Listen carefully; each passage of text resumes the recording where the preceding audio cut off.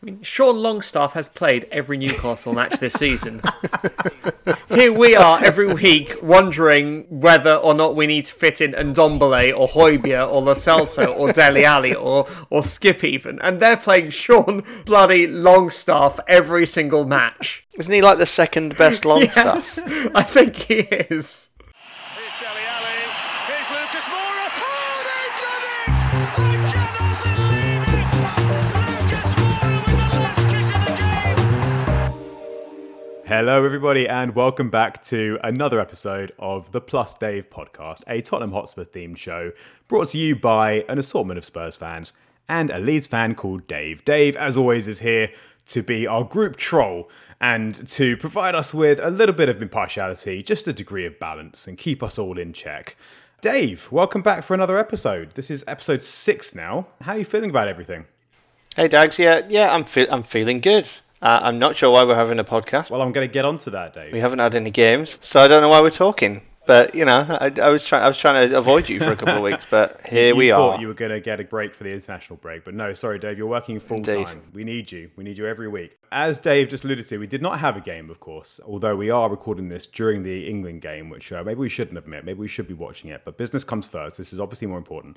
What we are going to talk about today, a couple of things, but for the majority of the podcast, we're going to be talking about our board. We're going to be talking about ENIC, Daniel Levy and Joe Lewis, of course. Probably could have talked about this at any point, but given that we've had the protests recently, not for the first time, and of course it's around about 20 years since the club was taken over, we thought this was as good a chance as any, without there being a game, to talk about our board and just kind of assess the last 20 years or so under ENIC and whether we think some of the calls for ENIC out, Levy out are fair, and just to talk about pretty much both sides of the story, really. And it's probably quite fitting that our next opponents are, of course, Newcastle United, who, as everyone knows, are now richer than God. They've recently been taken over by their new Saudi owners and they're our next opponents. Hopefully that's not enough time for them to go and buy Mbappe and Haaland and the rest of it, but obviously it's something that we need to talk about. So we will get onto that as well. To our lineup for the day. They say in football, never change a winning team, so we've gone with the same quartet as last time. So it's my pleasure to welcome back again Joe Brooker. Joe, how are you doing today? Yeah, not too bad, although I am coming off the back of a nasty cold over the last week. So I think I've picked up this super cold that's been going Just around. an I'm fine would have done, Joe. Tell the people what's going on. I'm joking. No, you sound fine. It hasn't affected your voice, so that's the main thing. So that's good to hear. And I will also welcome back Elio, as always. Elio, how are you feeling about today's episode? As good as any other. I'm not really sure if that's positive or negative. They've been very hit and miss, these episodes, in terms of our general mood. But I know this is a topic that you found yourself discussing a lot. And without giving the game away or giving any spoilers, would it be fair to say, generally speaking, that you probably fall relatively on the pro-ENIC front? I mean, I'm not saying you agree with every decision they've made, but do you think it's safe to say that as far as our general fan base go, you're kind of on their side? Difficult question, I know. I was. I think that's been ebbed at for a good few years now, and that's probably culminated with that disastrous manager search throughout this summer, which has probably left me sympathising with those who would like to see the back of ENIC more than I ever have before. Yeah, and I guess that makes it probably a better time than any to talk about it, because perhaps more than ever it is a pertinent issue and things are arguably worse than they have been in a long time. And I suppose that begs the question, what is more important to look at? Are we looking at the last few years, or is it a case of what have they done for us over time? You know, it was the same when we looked at Pochettino. Obviously, everyone absolutely adored him and he brought us to a better place, but by the time he left, everyone was saying, yeah, maybe it makes sense that it is time for him to go. I guess similar comparison with Arsene Wenger at Arsenal. But is there an element of that? Is it a case of trying to weigh up the good versus the bad in your mind? I think there needs to be a question as to whether, having got us close and on the precipice of tangible success, whether maybe that was it, that was as far as ENIC could get us. And now it's plateaued. And as we always say, when you stand still in football, you go backwards. ultimately we were in a Champions League final 2.5 years ago off the back of almost 15 years worth of infrastructure and building, from the appointment of Frank Arneson as director of football once upon a time, through various managers, a little bit trial and error in terms of the types of managers they went for at times, but there was a consistent theme of managers who wanted to play good football, who wanted to encourage youth development, that kind of thing, and it all kind of crystallised in a good way under Pochettino, but that declined alarmingly quickly considering how long it took to get there, and that makes you feel almost a bit like the height of our time under ENIC was a castle built on sand, so to speak, and the moment the foundation that was Pochettino was dismissed, as opposed to potentially being backed and supported through a tough time, it began to crumble. And what we now have is a argumentative and discontented fan base and a seeming lack of any kind of common direction as a football club. And that, as rumours would have it, goes as far as into the board level as well, with everyone wanting something slightly different. We probably can't argue with the fact that if you compare where we were when they took over and where we are now, obviously you've seen it all. I mean, that's more or less coincides with when you started going as a season ticket holder, more or less. But is there any argument that we're in a better spot now than we were when they took over? We absolutely are. That's without a shadow of a doubt. We have obviously this magnificent training centre and stadium with the ability to attract, even without Champions League football, the ability to attract really, really good players to the club. I mean, that's not a myth. We are doing that now, and we are a far bigger name of football now than we were in the middle of 2000/2001 when they took over. So yeah, it's undeniable that we're in a better position. However, how much of that is down to the work ENIC have done, and how much of that is just down to case of right place, right time, and Premier League money has blown up and we've taken advantage of it in a good way. That might be a bit harsh because in the context of other clubs not having taken advantage as well as us, whether that's your Aston Villas, your West Hams, your teams that have been regulars or ever present in the Premier League, we've obviously done a hell of a lot better, so that when we were level pegging and even behind these clubs at the time. So maybe it is unfair to say ENIC got lucky with their timing. But at the same time, if you compare it to the other really big clubs in the Premier League, the other ever-present Premier League clubs, Chelsea, Man United, Arsenal, Liverpool, and, well, Manchester City aren't ever-present, but you can't deny they're a big club now.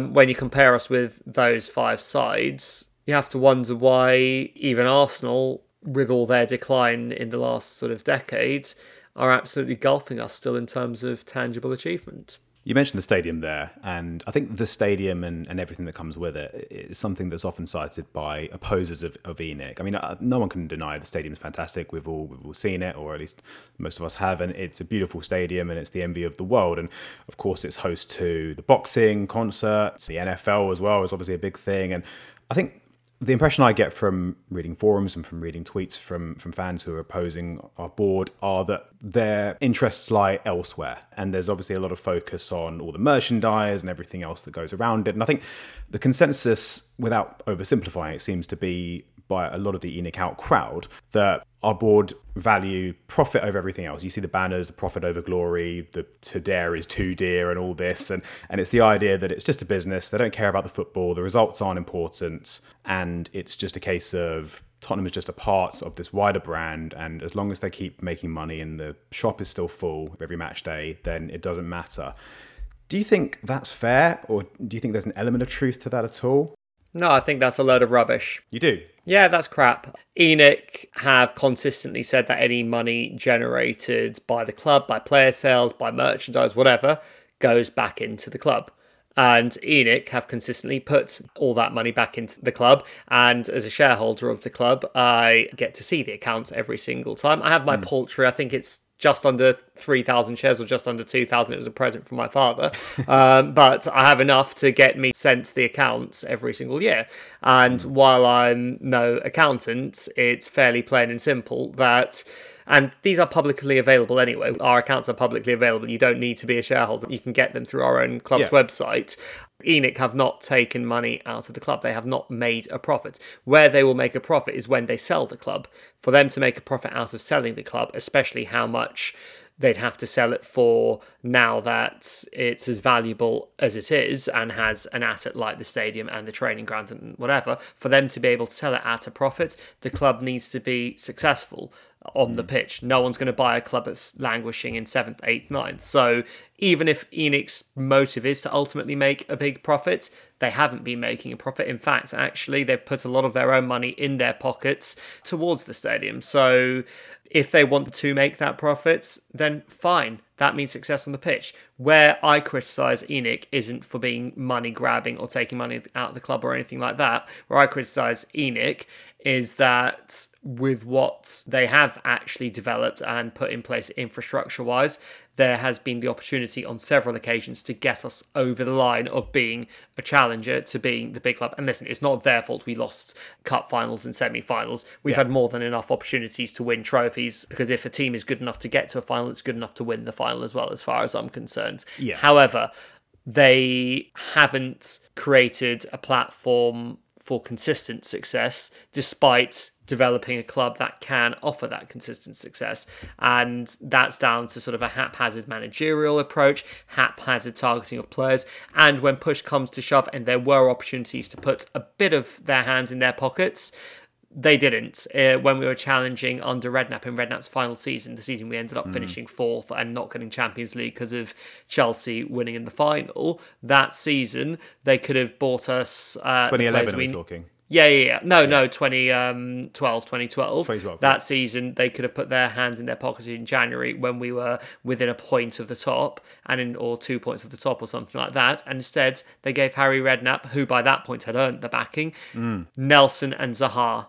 I remember, because we were linked with players. Cahill at the time, weren't we? And we ended up getting Nelson. I think that was one of the things that people bring back, but at the time would have been an interesting signing. Joe, do you think Levy and Lewis care about the club's success? Do you think football is high on their agenda, or do you think it's just a business to them? Yeah, I mean, obviously I don't know them personally, I'll be honest, but I do get the impression, certainly, that Daniel Levy's invested. You know, he's such a difficult and combative character when it comes to, you know, player transfers and the way he interacts with other club owners and hierarchies. And I know it drives Spurs fans furious. Like the number of times I think we've been very close to some pretty interesting things happening in the transfer market, and they've not quite happened, maybe because of Levy's ego. I would kind of take that as a sign that he is invested and he is hands-on and interested in Tottenham's success. Yeah, I feel confident saying that. I want to get on to talk about some of the signings in a moment, but I think success as a football club and success as a business in this instance kind of go hand in hand, don't they? So I think it does seem a little bit strange to say that an owner or a board aren't interested in the club doing well, and they won't. Because surely if it was as simple as spend more money, we'll win more trophies and we'll be challenging for the league or challenging for the Champions League, whatever it might be, they would do it, because that would be an investment. It would be a no-brainer. But that's the thing that I struggle to understand. Elio, what are your thoughts on that? I've always admired the approach of running the club in a self-sustaining way and trying to develop the club and the playing side of the club without sort of mortgaging it, or without sort of the Chelsea, Manchester City model of throwing money out of it from a bottomless pit. I have always admired that. However, if you're going to go with that model as they have, you have to be consistent in your approach at all times. You can't waver for a few years just because you want to attract Amazon to make a documentary for you or whatever the motives are. Like, we all of a sudden went from signing 19-year-old Kyle Walker to signing a 29-year-old Matt Doherty a decade later. I mean, where's the consistency in that? We went from going and sort of getting players on the precipice of becoming good players, but not quite at that level yet, like Son, like Eriksen, like Dembele, who Dave spoke about so glowingly last week, to all of a sudden throwing 42 million at Davinson Sanchez, not even the best Ajax centre-back of that season. I mean, where's the thinking in all of that? So I think it's great having the ideal of running the club in a self-sustaining way and competing within your own means. And I do believe success is achievable that way. But you have to be rigorous in your dedication to a model that delivers that, and it seems that they kind of flit in and out of that model as they see fit. I mean, much as I love Gareth Bale, and much as I think Gareth Bale returning was a wonderful story, and I wish he'd been used more than he had, how is paying 12 million for a year of Gareth Bale consistent with everything that actually got us to that Champions League final and that second place finish? I mean, Gareth Bale's salary alone at Real Madrid is probably close to the combined salaries of every single player in the first team that finished second to Chelsea in 2017. And also, Elio, I don't think Mourinho actually wanted Bale. It was just kind of put. That's the other in thing. the squad. Clearly didn't want Bale.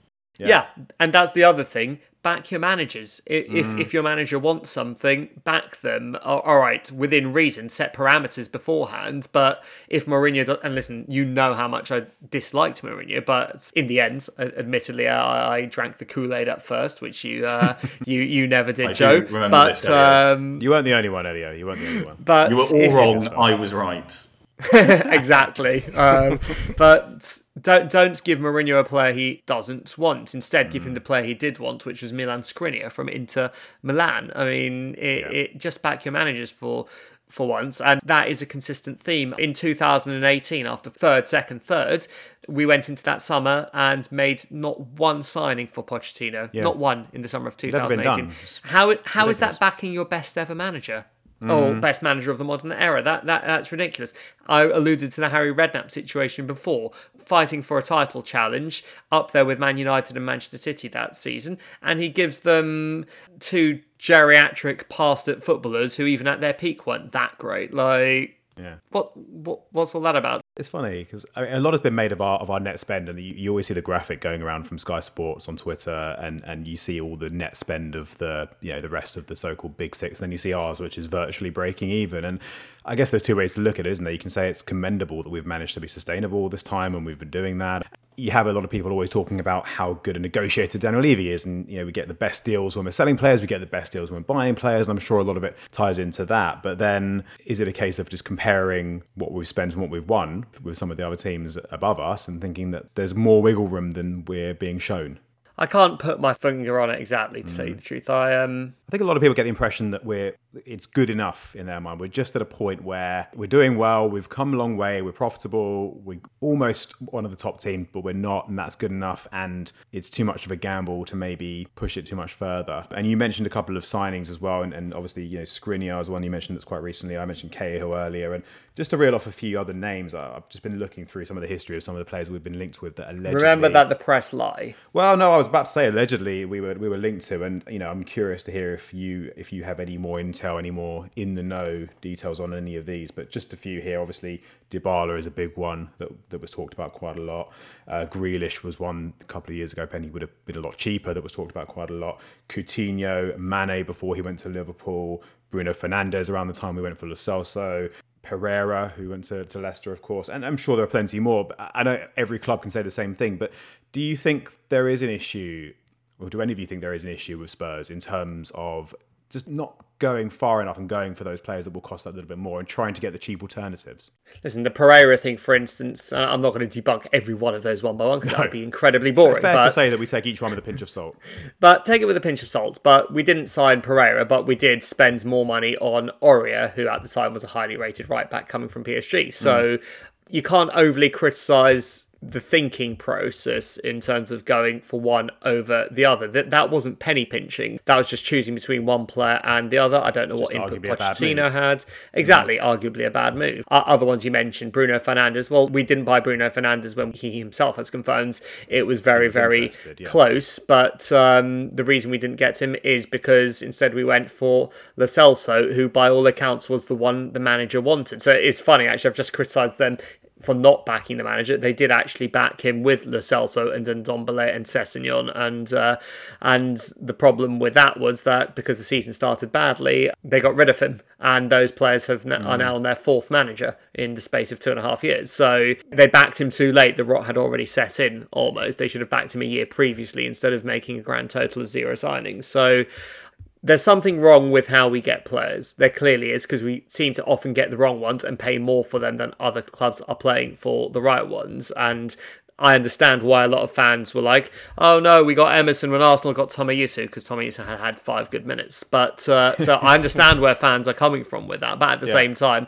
that was a bit premature, which I'm sure will prove to be the case. Yeah. But I just think, like I said, it's that the inconsistency of, do we back the manager, do we not back the manager, do we spend big, do we go for youth?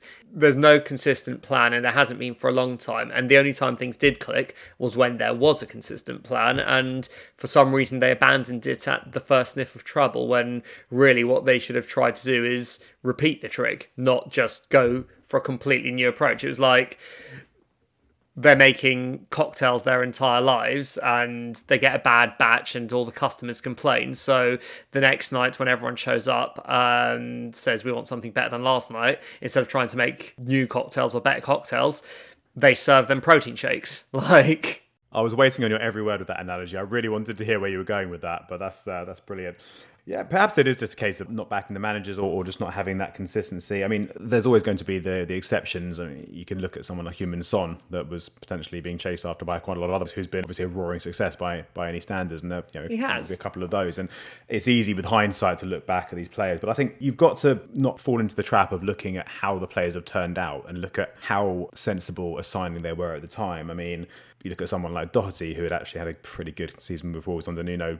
I think a lot of us thought he was going to be better than he was. Just you mentioned him earlier off the top of my head. True, but that screams of player identification issues, because he looks good in a system, but where was the thinking process of, okay, he's been great as a right wing back for Wolves in a system that's all about getting the ball to the flanks quickly, getting it into the wingers, and he's also got Traore doing a lot of his running for him, whatever. I'm no scout. I can't analyse why Doherty was good for Wolves and bad for us. But if I was, then these are the things I would look for. I would look for the actual fit in the club. And sometimes I feel like our signings are so flavour of the month. Oh, he's been great in that league, or he's just had a great season, let's go for him. And some of the time you'll do well. You'll get a Højbjerg, you'll get a Modric, or a Gareth Bale who'd had a good season with Southampton at 17. But sometimes that will go horribly wrong, and you'll get a Doherty, or you'll get a Milenko Asimovic, or you'll get a Darren Bent. Like, sometimes that just won't work out. And that just screams of something going really, really wrong in the research they do on the players they sign. That's the only explanation for it, because it's always players who have had a good recent history. David Bentley, what an example. You wouldn't sign somebody who's been rubbish, right? So there's always an element of that. Exactly. Do you think it might be slightly a case of the better players, or the ones that we allegedly missed out on? Maybe there's an exaggeration the extent to which we were linked to them. Do you think maybe Grealish, Mane, Coutinho? So Grealish was an interesting one. Grealish, we were expecting Villa to take whatever we gave them, and they had all but accepted it because of the fact that they were very quickly going bust. Yeah. But they held out, got the takeover, and suddenly he became not for sale at any price. That one's not on the club. Of course, if there's an opportunity to get him for a reasonable fee, we're going to, when he's only got a good year in the Championship, really, as evidence of why we should be going for him. So I don't really blame them for that, because it's not as if any other club went and paid the money that would have been needed to prize him from the new owner's hands. Situations like that, I'm less judgmental. Mane, Liverpool came and offered him an amount that would have made him by far our top earner at the time. Yeah. Like, we couldn't compete. So I don't want to hammer the club for things like that. I'd rather hammer the club for things that were within their powers and they didn't achieve, like Pereira, similar wages, similar signing fee to Aurier, but they went for Aurier despite all sorts of red flags, very public media red flags. Was he arrested for something? Or? I don't want to slander the guy, but something along those lines. I actually like Aurier as a character, and I have a lot of respect for him, but there were so many red flags around him. Yeah. Pereira, cheaper option, better option, didn't go for him. And you may say hindsight's a wonderful thing, but I feel like anyone could have predicted that Aurier had as good a chance of failing as a signing as succeeding. And in the end, he probably did succeed sometimes and fail other times. I think you could look at a lot of clubs and see a lot of hits and misses when it comes to transfers, but it certainly seems like there are more misses with us. Dave, what have you made of Spurs' transfer policy in the last, let's say, 10 years or so? How would you sum it up? Well, you've spent more than you've made. Okay. So that shows that you're putting a little bit of effort in to, Not a lot to more, sign not some compared players. to our so-called peers. Well, I guess not. But at the same time, I think it's interesting because you're kind of at a point now where 100 million players improve your team, your starting 11. And I can imagine that's quite a difficult place to be. And even Daniel Levy's, that's new territory for him as well. It's something that, is a completely different thing. And there's not many 100 million pound players in the world. And suddenly you're competing with quite a lot of big fish for not very many scraps of food. Are you saying that only a player of that level, 100 billion player, will improve our team? Because I think... Well, I'm saying that you've got... Well, how many 100 million pound players have you got? You've probably got 2, haven't you? Those players wouldn't sign for you right now, if we're being one honest. of them wants to leave. Harry Kane and Son wouldn't sign for you. Yep. And that's what you'd be looking to do to replace them with like for like, and like for like would be that kind of money. Or you've got a scouting system in place and you've got a way of finding the diamonds in the rough. Yeah, and which we as have done in you've the past. clearly said, you've done in the past, but you've also been knee-jerk, and knee-jerk is Dangerous. the opposite of that. Yeah. It's very much kind of, looking at the last 5 minutes and said, oh, he played well in the World Cup, let's get him. And, sometimes that works and sometimes it doesn't, Carol but it Poborski. is hit and miss by its very You definition. mentioned Rocco Jr. for you guys last week, and that's Yeah. I don't want a absolutely team of did. Rocky Juniors. And that's how it works. I our think, version Sissoko. yeah, exactly. And I think you need to focus on, other clubs and look at, yes, there are other clubs that spend a lot of money, but there's also a lot of clubs that spend a lot of stupid money.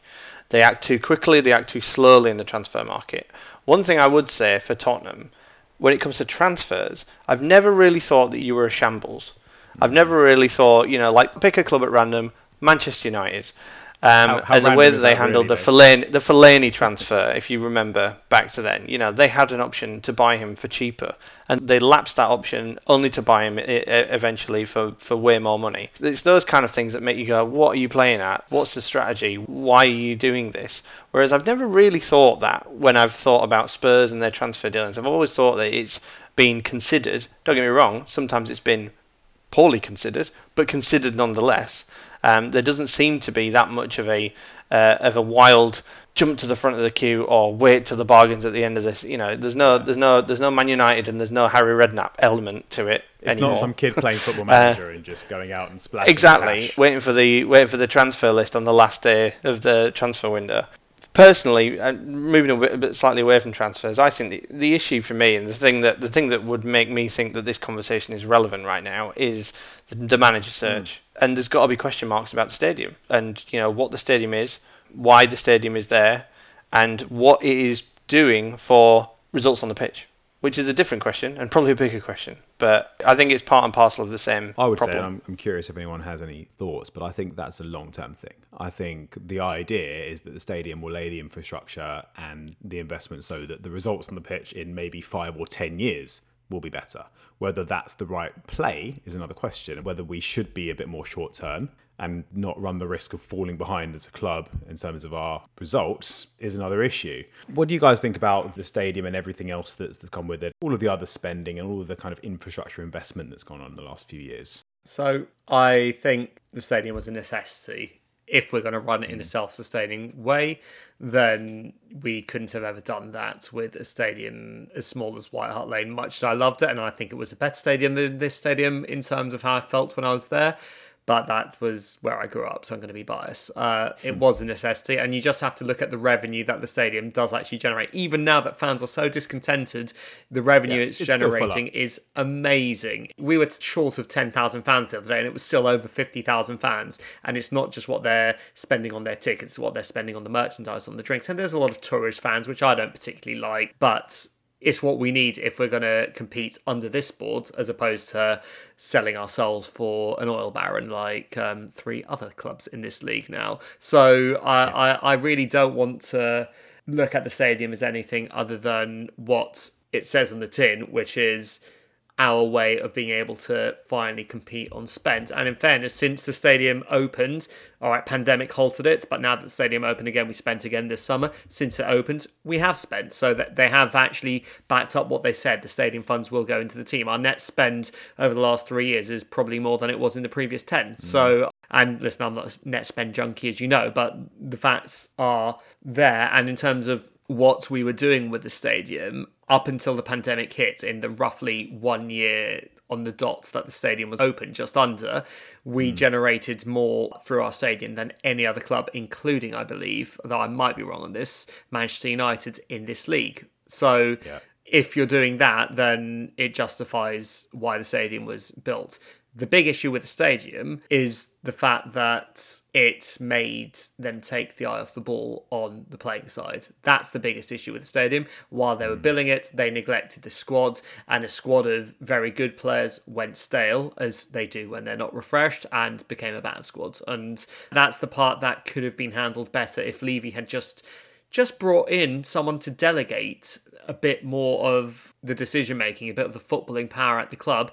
Get rid of it, Levy. You focus on building the stadium. You focus on the economics. Let someone else run the footballing side with Pochettino. That's what he should have done. It was so obvious that he was burning the candle at both ends and something was bound to slip. And unfortunately, you can't let the stadium side slip because, well, if it doesn't get open and we play at Wembley forever, that's going to be a whole nother issue.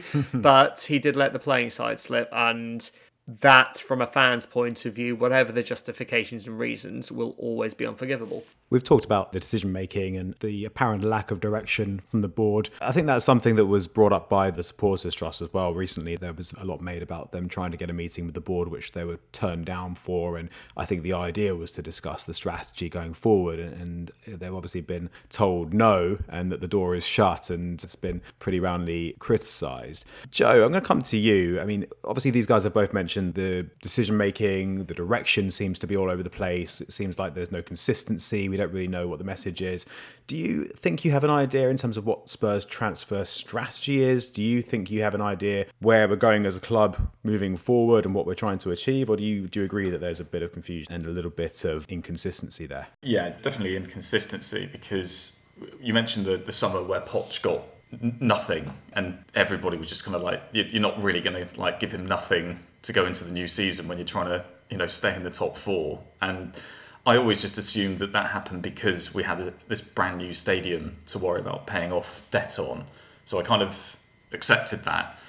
And then we have gone out and bought 50 and 40 million pound players in subsequent years. And so I'm sort of like, so there is money to buy quite expensive players with, even though we've got this stadium to pay off. So there seems to be money to buy really classy defenders from Italy when the opportunity comes up. And that's really what's confusing me most about the strategy here. And I mean, yeah, the shambles over the manager really hasn't helped with that. I do think the financial running of the club is solid. Joe Lewis and Daniel Levy, you're not going to find two guys that know finance much better than they do. Apart from a pretty dodgy Bear Stearns investment that Joe Lewis made right before the financial crisis 10 years ago.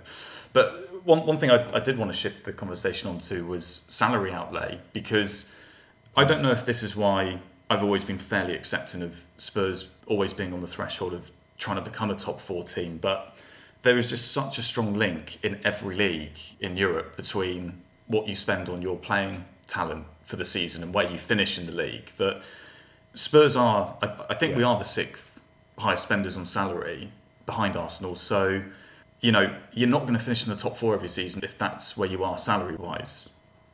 Yeah, and Elio mentioned earlier, obviously, the situation with Mane, that Liverpool came in and offered him more than we were ever realistically going to be able to pay. And on that point, moreover, I think you mentioned salary, but just in terms of money in general, in terms of revenue, in terms of income, and in terms of money we have available to spend. Some interesting stats. I was looking this up earlier and I found an article talking about the fact that obviously Spurs fans deride our club for not having won enough trophies. But if you actually look back to, say, the beginning of the Premier League, which is an important turning point, of course, it's when money started to become absolutely everything in English football. And you look at all the trophies, and in that whole time, the only three clubs with less money than Spurs that have actually won the FA Cup are Everton, Wigan and Portsmouth, which, you know, especially with Wigan and Portsmouth, a little bit of a Cinderella story there. So it's generally the big clubs with more money than us.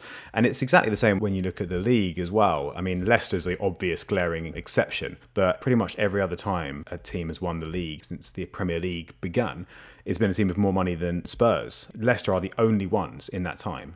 In 27 seasons, there's only been one team that at the time had less money than Spurs that won the league. And that's 3 FA Cup winners in 27 seasons that have won the league with less money than Spurs. And that's 92.6% of trophies out of those 2 particular trophies. And it doesn't change much with the League Cup, I've looked that up as well, that are won by clubs with more money than us. And you can't really ignore that. And I think, is there a sense that, we're coming back to this, we've mentioned it before, is it a case of a slight sense of entitlement in our fan base without potentially good reason, thinking that we should just be walking to trophies all the time, when we never really have? We've got a good history that goes back a long time. We've won FA Cups years gone by. But do you think people aren't realising just how difficult it is to win a major trophy? I think you refer highly to the Premier League era, and in fairness of all the clubs that have been in the Premier League in that era, whether they still are now or not. Yeah, you could even say, other than Leicester, who've won a league and an FA Cup, and the obvious other 5 clubs, we've had the best run by actually having 2 League Cups in that time and several finals as well, which Everton can't say. Everton have the 1 FA Cup, West Ham have won nothing, Villa have won nothing, Leeds have won nothing, Newcastle have won nothing. That may be about to change. That there's a lot of big clubs there that haven't won anything in the last 3 decades themselves. But football didn't actually start in 1992, as we all know. And historically, this is our most barren run of all time. In the 60s we won several trophies, in the 70s we won several trophies, in the 80s we won several trophies, even in the 90s we had 2, now we've had 1 in 20 years. 1 trophy, and that was in 2008. If we don't win a trophy by the end of the season, that's 14 years it will have been since the 2008 League Cup win. 14 years. We have not had a barren run that long at any point in our history since World War II. We won in 1951, we won the league, and then in 1961 we did the double, and that was the biggest gap up until this point. And I think, yes, you can talk about the mega clubs sort of buying trophies left, right and centre, but we shouldn't have gone this long without it, considering our overall history. It's abhorrent. Yes, it could have been worse. Several of the teams, in fact, I think all of the teams I mentioned before have actually suffered relegation at some point. Manchester City suffered a relegation too. Leicester have had a couple. So, yeah, I wouldn't have ever wanted to see us go down, but I would have liked to have seen us get over the line at some point. I wonder if there's an argument to say this is a happy medium in the sense that we're taking enough of a risk and making enough of an outlay to ensure that we're stable and that we're always competing. And you mentioned we've got to a couple of finals, and had we been a bit lucky one way or another, we could have won a couple of League Cups. We could have won the Champions League, as ridiculous as it sounds. But I think the risk obviously is spending too much. And Dave, I think this takes me nicely onto you. I think you probably have quite a good cautionary tale for us, because I've heard a few people suggest that the risk is that we, and please forgive the expression, that we do a Leeds. And of course, we all know what happened back in sort of 2001 onwards, when you had all the loans taken out on the back of a pretty good spell, when you were in a fairly similar position to where Spurs have been in the last few years. And obviously, we saw how it all went wrong. Can you take us through your account of it, just so that we can kind of see if there are any kind of lessons to be learned? Is there a risk when it comes to overspending and overcommitting on the financial side? Yes, I will gladly relive this nightmare. So, long story short, obviously we overspent in the Ridsdale era. Peter Ridsdale is still involved in football at the moment, by the way, which obviously makes a lot of sense. Essentially, he gambled all of our future, basically, on the fact that we would make the Champions League, and we didn't. Roll on administrators, roll on an Elio fans consortium, roll on lots of administrations further down the line, and then being picked up by Ken Bates, who, you know, arguably, when he joined our club, he was heralded as a man that is saving the club. You know, there's no two ways about it. He had Chelsea connections, and we didn't like it, and he was, you know, not a particularly pleasant man, but ultimately, you know, he was better than what we had, or so we thought. I mean, it was an awful time to be a Leeds fan. Don't get me wrong, there are other teams who have had way worse. And through that period, you know, the resentment of the fans grew, the general frustration at not just the results, not just Bates himself, but the general lack of investment everywhere. Like, we closed parts of Thorpe Arch, we drained the swimming pool, we shut down large percentages of our staff, and lots of people lost jobs. Then when it came to the point where Bates looked like he was going to sell, we were all thrilled. And we were thrilled that it wasn't Bates. Anyone but Bates was... How much worse could it get? A common phrase. Yeah. Exactly. And we'd heard rumours of takeovers, but quite frankly, we'd also heard people saying that I was interested, but I couldn't deal with Ken Bates. And, you know, takeover my arse, Toma, started doing the rounds. And I think we were up to about Toma 6 when we got to Gulf Financial House, which sounds like, you know... Sounds like they've just bought another team. But alas, it was very much, the grass was not greener. And they were very much only interested in flipping us and doing what they could to ultimately make a bit of money out of us. And then they weren't doing anything. They weren't pushing us forwards. They weren't investing in the team anywhere near the amount that we needed. And then we sold it to somebody else. And his name was Massimo Cellino, and he was... arguably the craziest man in the history of football. I think he still is. Isn't he in prison? Famously sacked Brian McDermott before he took charge, before he took ownership of the club, and was chased around Ellen Road in a taxi on his first night. It's just, it's unreal. And they need to make some kind of biopic of his life, because I can only imagine it would be incredible. It seems like a bad movie, some of the stuff that happened in that period. Well, yeah, you know, refused to let there be a number 17 in the squad, refused to let there be a row 17 in the stadium because of superstition, didn't like purple, got a priest to bless every corner of the stadium. I mean, that's only what we know, and I can only assume. Oh, best mates with Vern Troyer, of course. And he came in, and it was just calamitous. You know, we went from GFH, under GFH, we weren't going anywhere, but we weren't going anywhere down as well as up. Whereas Cellino, it honestly felt like anything could happen. And it was awful, and it was painful, and we just wanted something else. And then, I don't know if it was by luck or by judgment, but Andrea Radrizzani, our now chairman, was at a dinner. The real saviour. He was at a dinner with a lot of football players, and I think it was Kenny Dalglish that he spoke to. And he said, I'm looking to invest, and he just said, put your money in Leeds. And obviously he looked into it. He decided that Cellino wasn't too insane and that he could actually do some business with him. And fortunately, the rest is what has happened in the last 4 years. Made a couple of mistakes, but everybody makes mistakes, but learnt from the mistakes. Decided to commit some serious money in Bielsa, and we are where we are now, which is incredible, and it's where we wanted to be. It's good to see. Yeah, it's good to be back, Dags. But at the same time, I think Cautionary Tale, yes. Completely different place, also yes. You know, we certainly didn't have the non-football revenues. Yeah, as they call is them, a different that you guys currently have. It's a different situation, but at the same time, the situation could change really quickly, and I think that's the key thing here, is the fact that, you know, ENIC out means someone else in, and you don't know who that is right now, and you don't know who it could be. Now, I don't know if we want to talk about Newcastle in any more depth, but we will get onto that, every time I see it, I think if Newcastle win some trophies in the next 5 years, any Newcastle fan, I'm sure they'll be happy, but some part of them will go, at what cost? So, was this worth it? I was speaking with a Newcastle fan earlier today, and it was just a business conversation, and it delved onto football because I used a silly football metaphor to describe a certain situation, and only then afterwards thought to check that this person actually liked football and understood what the hell I was on about. So we need to hear that at some point. So I found out that he supports Newcastle, and he's very, very conflicted because on the one hand, there's the massive relief that Mike Ashley is gone. The cause for celebration for them, or for him anyway, isn't the fact that they've got billionaire owners in. Yeah. It's the fact that Mike Ashley is gone.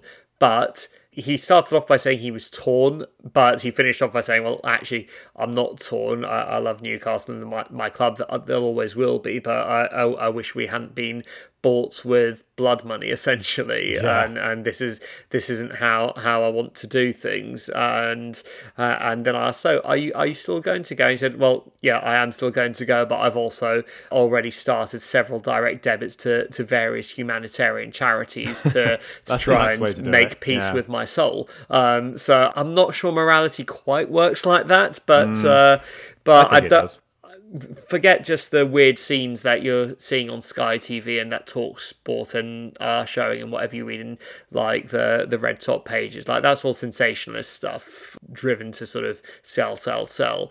This is a fairly reasonable bloke and just a run-of-the-mill guy like any of us who is a football fan, and he was nowhere near as thrilled as you'd expect someone whose club had just been bought by a billionaire to be. And I think that says it all with them. So we'll see how it unfolds. I don't think they'll enjoy their success as much as they would have if we get success the way we've been trying to. It's kind of a case of be careful what you wish for, really, isn't it? I think we've just heard about the two most extreme examples, one being the Leeds situation, which, again, Dave, I'm sorry for having to make you relive that, but I guess it's probably not going to happen. I mean, maybe in the 90s under Alan Sugar, we had points docked and we had a similar situation, and perhaps it could have happened then, but yeah, probably we're secure enough now, and you might be able to say thanks to ENIC to a degree for getting us to that point. And then that's obviously the other extreme is we get bought out by the devil. Essentially. And, do we want that? I mean, Joe, you've been quite quiet for a while. I feel like I've been neglecting you over there. So I want to make sure you're still with us. But how would you feel if Spurs were suddenly bought out by oil baron billionaires that were morally bankrupt and publicly beheading people and... killing journalists. Yeah, and all that lovely stuff. Yeah, I mean, would you still be able to support Spurs? Would you still go to games? Yeah, I mean, I got to be honest, you would be excited if you heard billionaire owners have taken over your club because you know what that means. You know that probably means you're going to see the world's best players. 5 to 10 years. Yeah, in 5 to 10 years, you're going to be big time. A very competitive club in the Champions League.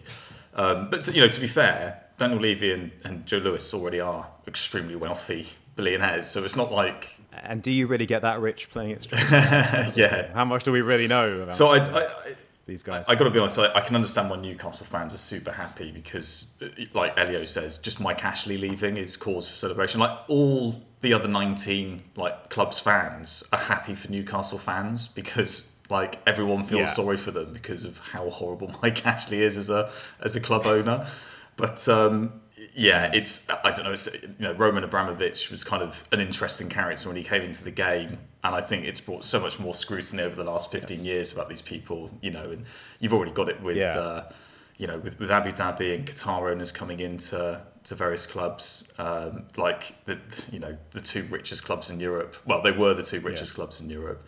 Abramovich looks like Jesus compared to some of these new owners. He really does. He goes completely under the radar now, which is probably where he wants to be.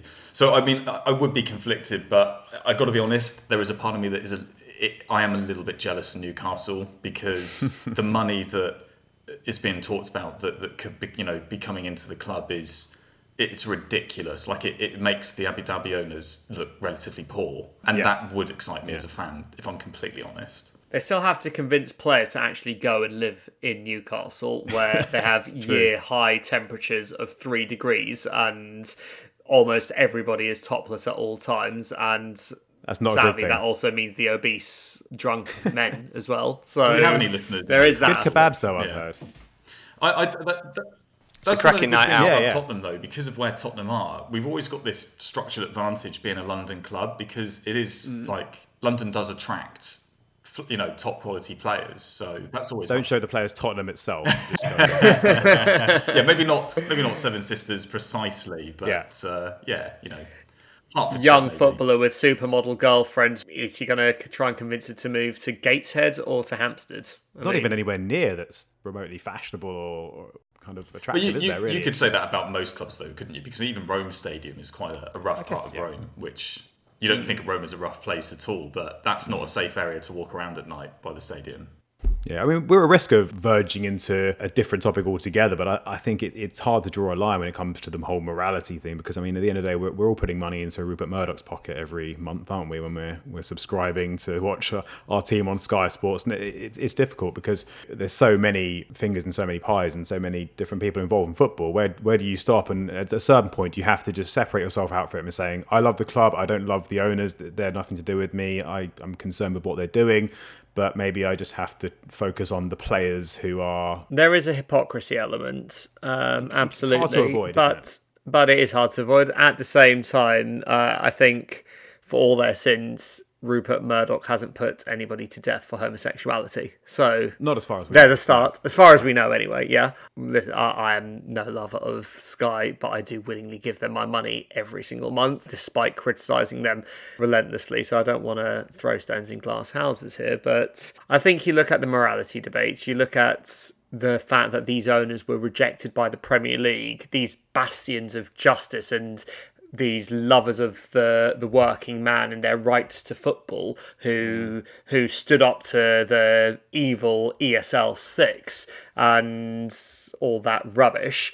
But they turned down this takeover of Newcastle initially because of a pirate TV radio station that wasn't being dealt with over in Saudi Arabia, which was showing beIN Sports matches illegally and streaming them across the world. So it shows that ultimately there's no morals there either. The Premier League literally let them back in because they made their Saudi Arabian broadcasting partner happy and got rid of a pirate station. Otherwise, they weren't being allowed in. And when you look at something like that, it kind of makes you sick that we've all kind of drunk the Kool-Aid and gone along for this ride. It's been gradual though, hasn't it? You know, we've been slowly accustomed to it and just had to accept it over years. It's absolutely. Not something that's just been thrown in our faces. Otherwise, I don't think people would have accepted it.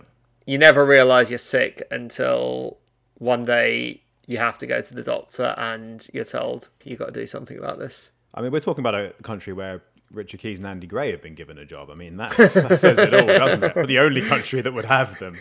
And that's regardless of any comments they have made. They're just rubbish presenters. Yeah, exactly.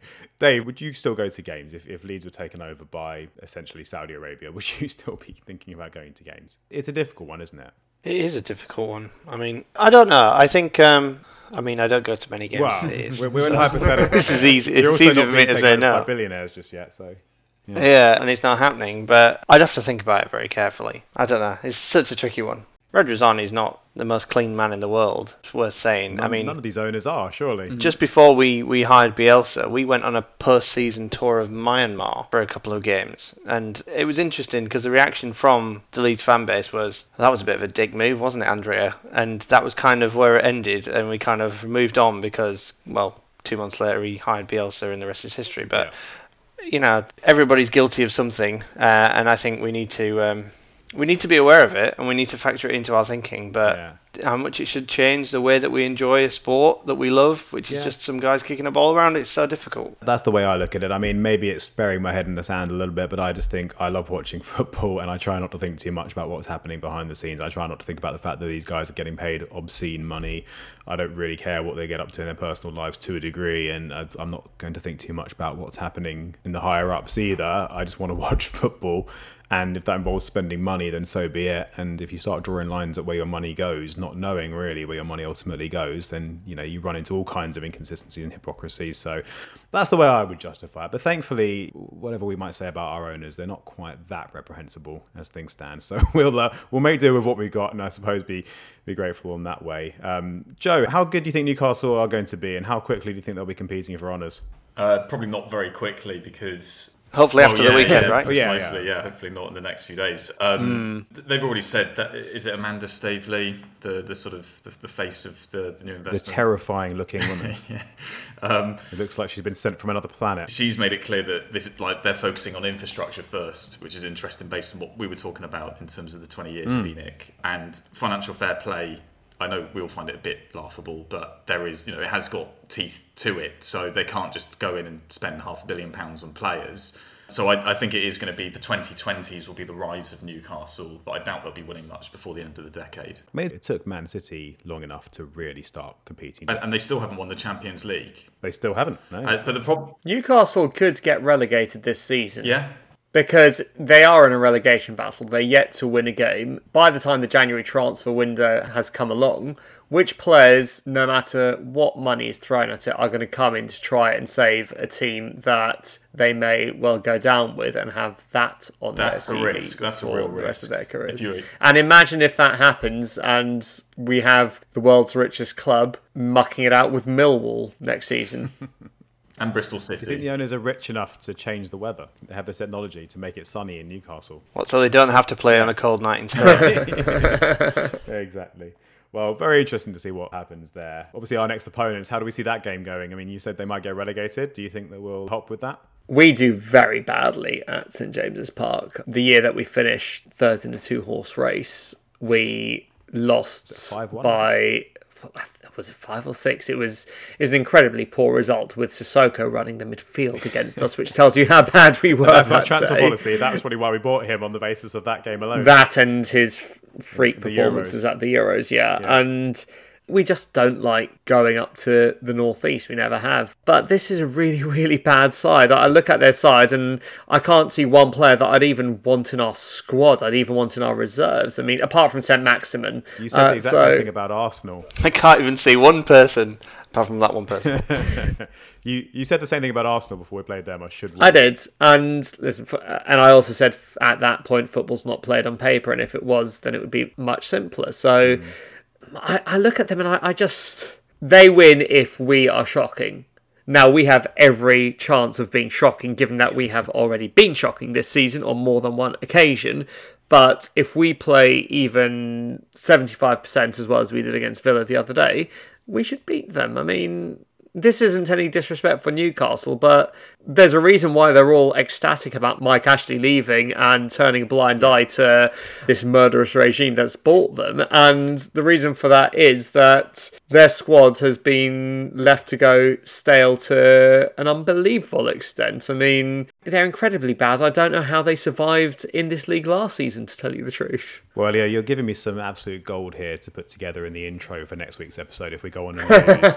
This is going to look really, really bad. But I obviously hope you're right, and I think it's probably fair to say that we should be beating Newcastle. But let's hope those words don't come back to bite me. And on the discussion on ENIC and Newcastle and everything else, of course, it's such a nuanced discussion. There are so many factors to it, and everyone has a different opinion. And it's not something that we can really do justice in an hour and a half of talking. And I think we could probably sit here and talk about it for several hours, and many people have. So apologies if we didn't get to go into quite as much detail as we could have done. But nevertheless, we would like to hear your thoughts. So if you have any thoughts, as I know many of you do, very strong thoughts on ENIC, on Daniel Levy, on Joe Lewis, on Tottenham's future and our strategy and our direction, we would love to hear from you. Please get in touch. Our social media accounts are at +Day Podcast on both Instagram and Twitter. And if you'd like to email us instead, you can do so at +daypodcast@gmail.com. Sean Longstaff has played every Newcastle match this season. Here we are every week wondering whether or not we need to fit in Ndombele or Højbjerg or Lo Celso or Dele Alli or Skip even. And they're playing Sean bloody Longstaff every single match. Isn't he like the second best Longstaff? Yes, I think he is.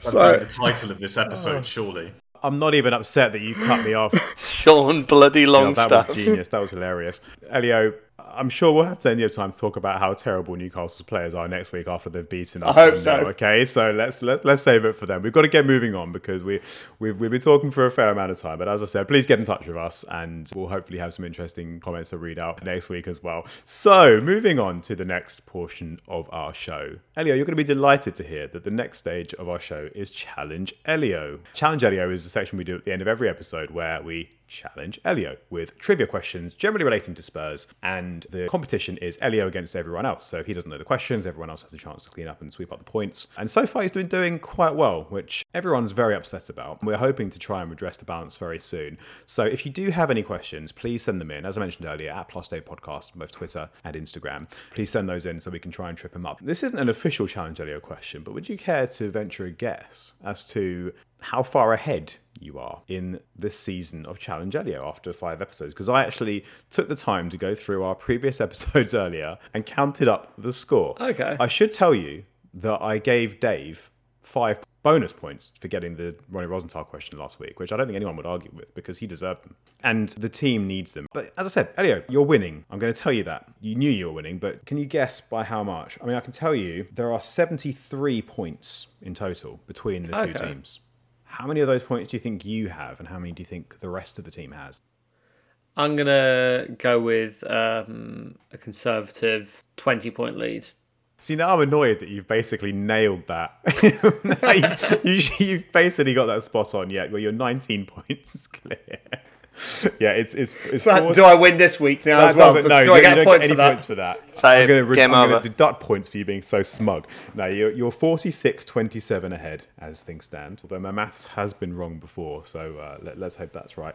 I'm also keeping a track of who on the other team gets points each week, just so that at the end of the season or at any given point, I can say how many points everyone got. And you'll be interested to hear that in last week's episode, I think Dave is probably the leader. Dave got as many points as you did last week. I did give him 5 gratuitous bonus points for the Ronnie Rosenthal, but he did very well, and he is absolutely leading, considering he is the only non-Spurs fan in the group.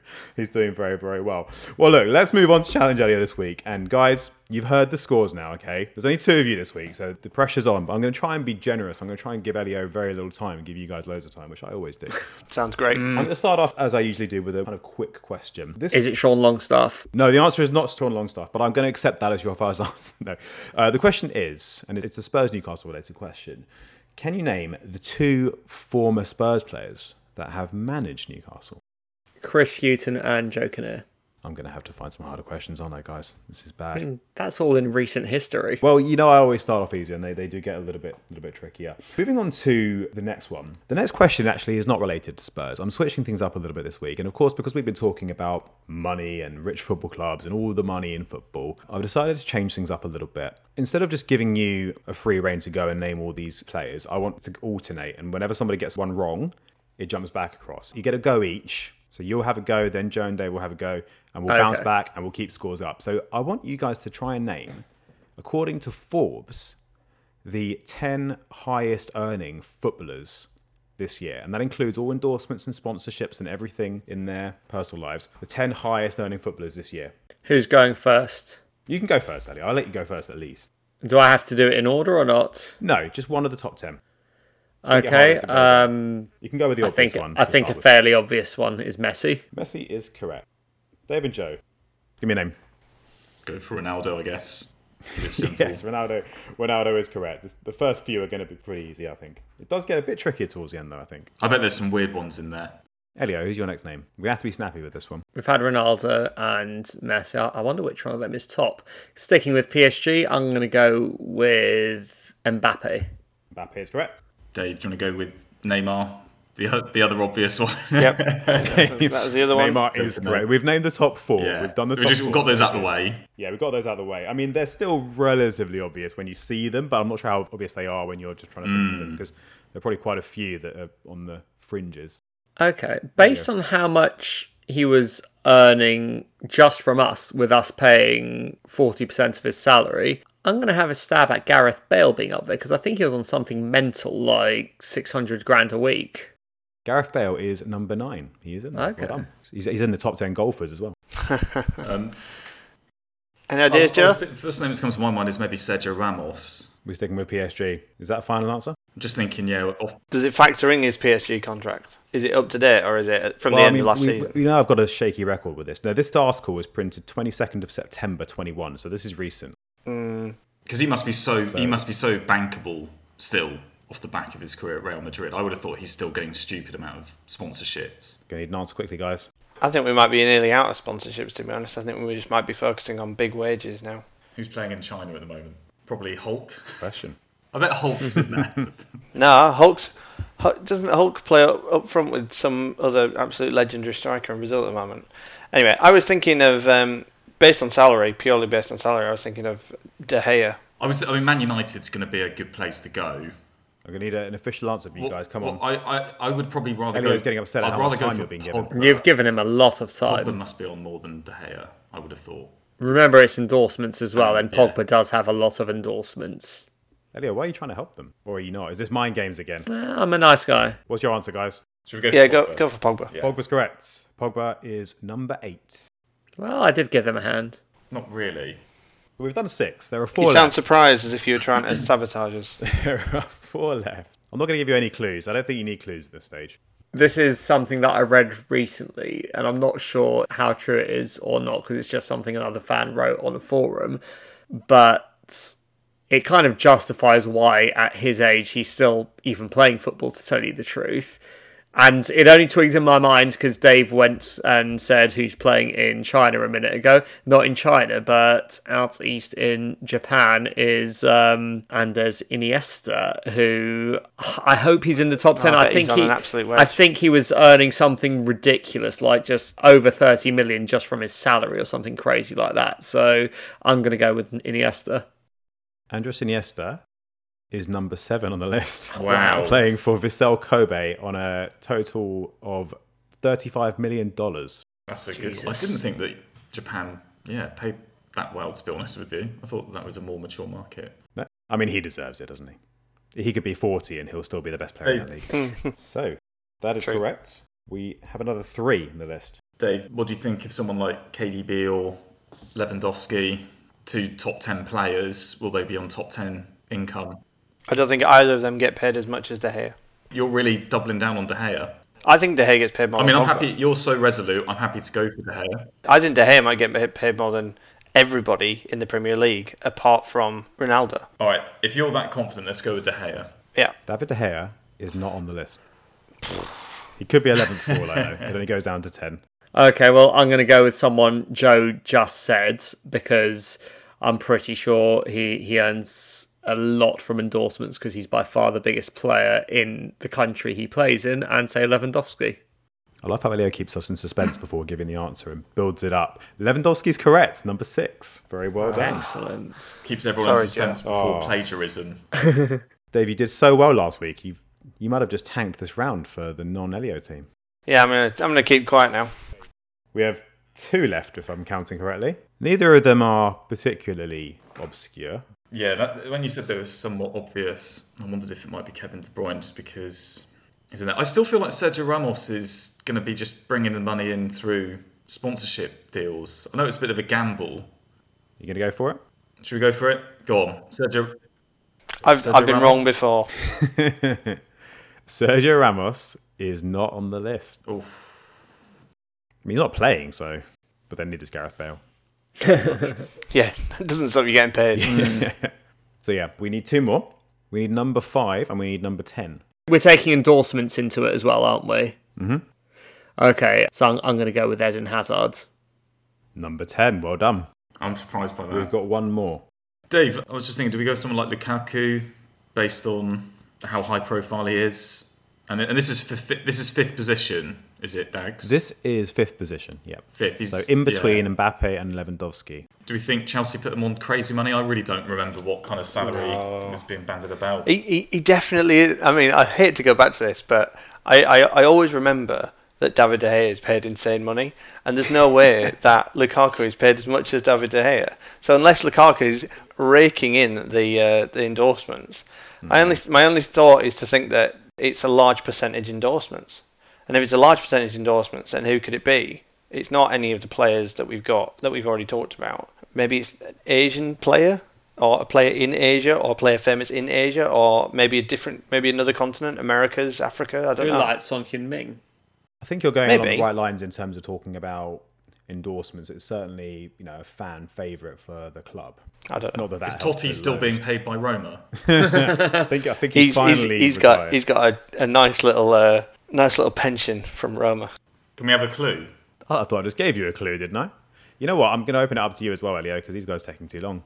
I actually know this one, and I saved this deliberately for the end because I knew it, because I heard on the radio when they were discussing his current contract negotiations and how they're going nowhere, think you're gonna get this right. That they were criticising him as already being pretty much the highest earner in the league apart from Ronaldo, and that is one Mohamed Salah. And David De Gea.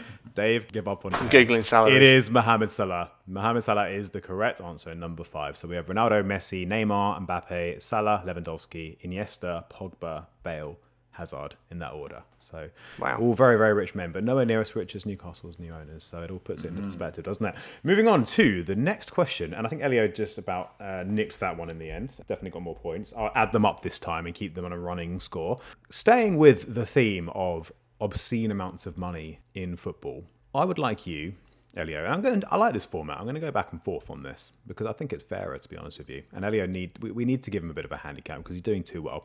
Go back and forth, but you can go first. Can you name Tottenham's top 10 transfer fees paid. The actual fees, not the players. No, just the players, not the fees, because Okay. the fees are always subject to different interpretations. This is according to, in case you question my sources, this is according to Transfermarkt. Okay. So this is No, they're the decent. allegedly And this the is- fees that were paid for the players. The top 10 This is who we've bought. who we've bought. Are we counting Romero as a fee already committed, or currently is he just on loan? I'll give you this for free. He's not on the list. Okay, fair enough. In that case, I'm going to start off with the obvious one and say Ndombele. Ndombele is obviously correct. Should we just go for Sanchez, Dave? Yep. Sanchez is right. Number 2. Well done. Elio. Giovanni Lo Celso. Correct. In at number 4, according to this list. How much was Lamella? Can't tell you that, or you'll. I'm You'll know if talking he's on to the list. Joe. I'm Dash. I can't remember. Lamella doesn't jump out that he would necessarily be in the top 10 now. He was our I think he record was. at the I think he time. was a lot. Was he? A record at the time. I mean, Lamella probably is on the list in that case. We're not You going going for to Lamella? bank that many times. Yeah, well, let's go for Lamella. Lamella's on the list. Nice one, Dave. He is number 8. Yeah. About 30 million. 27 according to this. That's more than I 27 million. remembered. Okay. Yeah, it was a record signing in 2013, wasn't he? For a time. And I'm going to go with O Musa Sissoko. Number 3 on the list. What does that say Blimey. about our board and its decisions? Our top 3, all midfielders, Sissoko, Ndombele and Lo Celso. Yeah. We don't have time to get into that, but yeah. We should reopen the ENIC debate. This is it. We're making a case just by reeling off these players. I'm thinking of our new players because I'm trying to think if Royale, Emerson, and Gilles would be on there.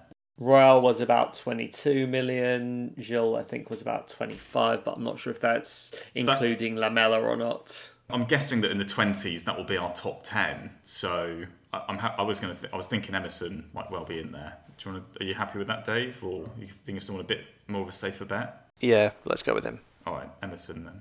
Emerson is number 13. He just misses out. Oh, Not a bad guess, though, but not on the list. Elio. Chance it's to an expensive list. storm ahead. It is. 2 wingers. This is all based on reports. So I don't know who cost more, but I'm going to pick one. I'm going to go with Lucas Moura. Just mix it in. Number 10. 25.56 million. How according to much? my How much was sources. Emerson? 22.5. So there's not much in kidding it. me? It was close. It was close. And to be honest, they may well be the other way around in reality. We never know, do we? But I've got my Yes, sources. yeah, fair enough. I mean, I'm thinking maybe go with Brian Hill.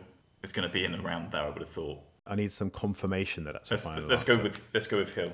Number 12. Just misses out as well. 22.5 million. Apparently. We are peppering. I don't know how much of that Peppering is the up top front. 10. Come on, guys. I made the rules easier for you. It's 2 against 1. It's properly 2 against 1 now. Elio, who's your next guess? Once again, I never know based on reported fees versus actual, but I'm going to have a stab at Son Heung-min. Son Heung-min is in the list. He's number 9, apparently 27 million, which is a pretty damn good bargain, if I may say so. Can't think of many better acquisitions than that. Son is correct. Good news is that David Bentley's no longer our record signing. He's languishing down at number 17. So, How much did you pay for Bergwijn, Joe? Oh, Bergwijn's a great shout. He'll be in the 20s. Let's go. We'll get 11 He'll then. be So 11th, let's yeah. complete the set. Bergwijn 11th. Stephen Bergwijn. That's our final you answer. can't guess 11th. Are you actually going for Bergwijn as a guest? Yeah, we'll go for Bergwijn. Yeah. Bergwijn is number 5. Yeah. Bergwijn's Wow. 27 million. Yeah. Easy money. What is this grouping of players? This is ridiculous. That's Levy's sweet spot, isn't it? Yeah. This wasn't supposed to be an indictment of our board reading these off, but it does start to sound that way a little bit, doesn't it? And I can tell you, number six and number 7 don't make it much better. Oh, God. Roberto Soldado. Correct. 27 million of him.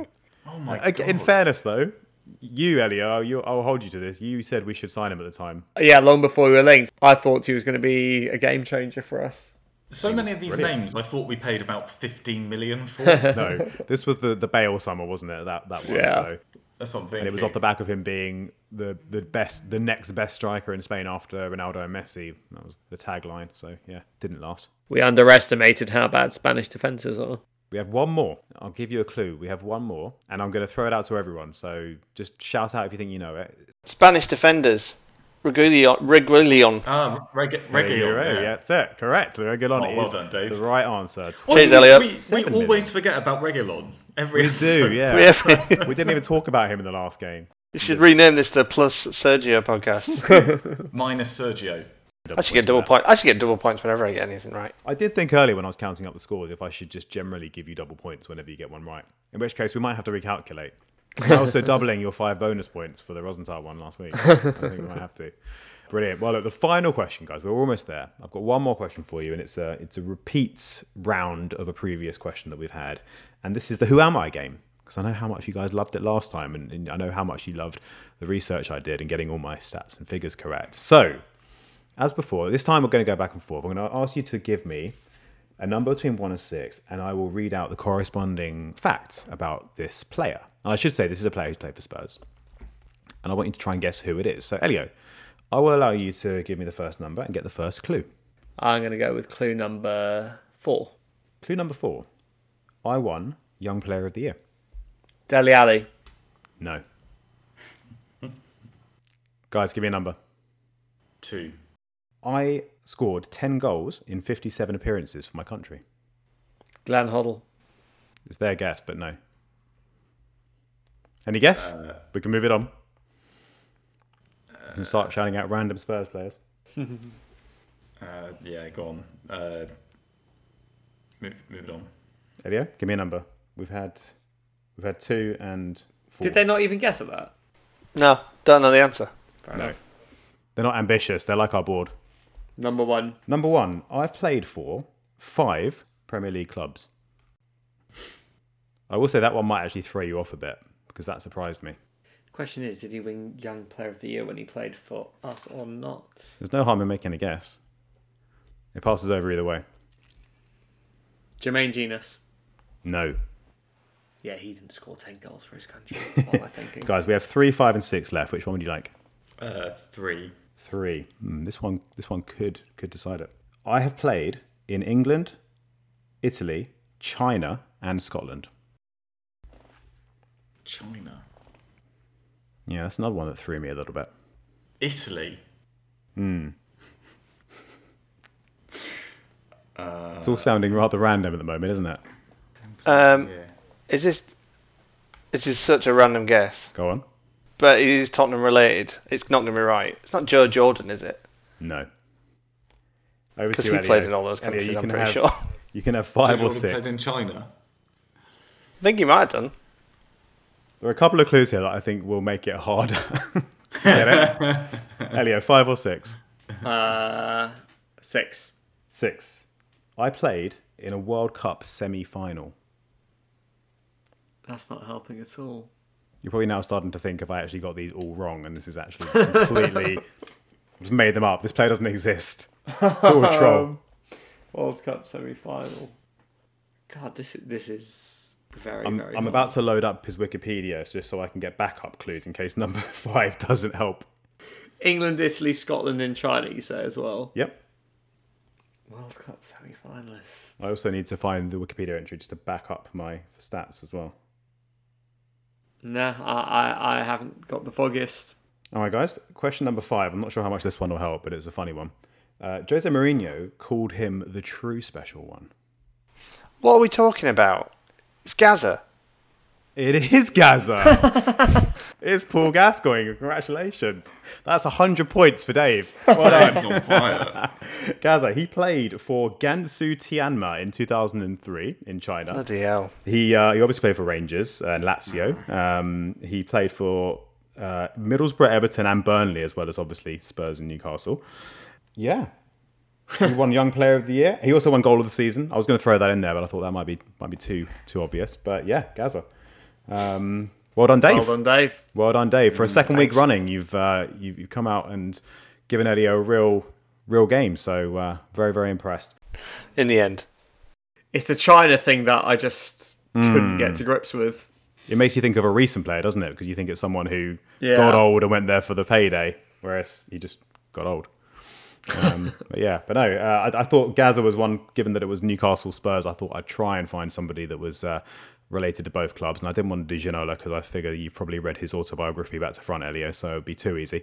So yeah, Paul Gascoigne is the right answer. And sadly, that probably takes us to the end of this episode, and I think that's probably all we have time for, as much as we'd love to carry on talking about Gaza and talking about ENIC and everything. Join us next week after we will be reviewing the Newcastle game and hopefully coming away with a win, and Elio won't have to eat his words.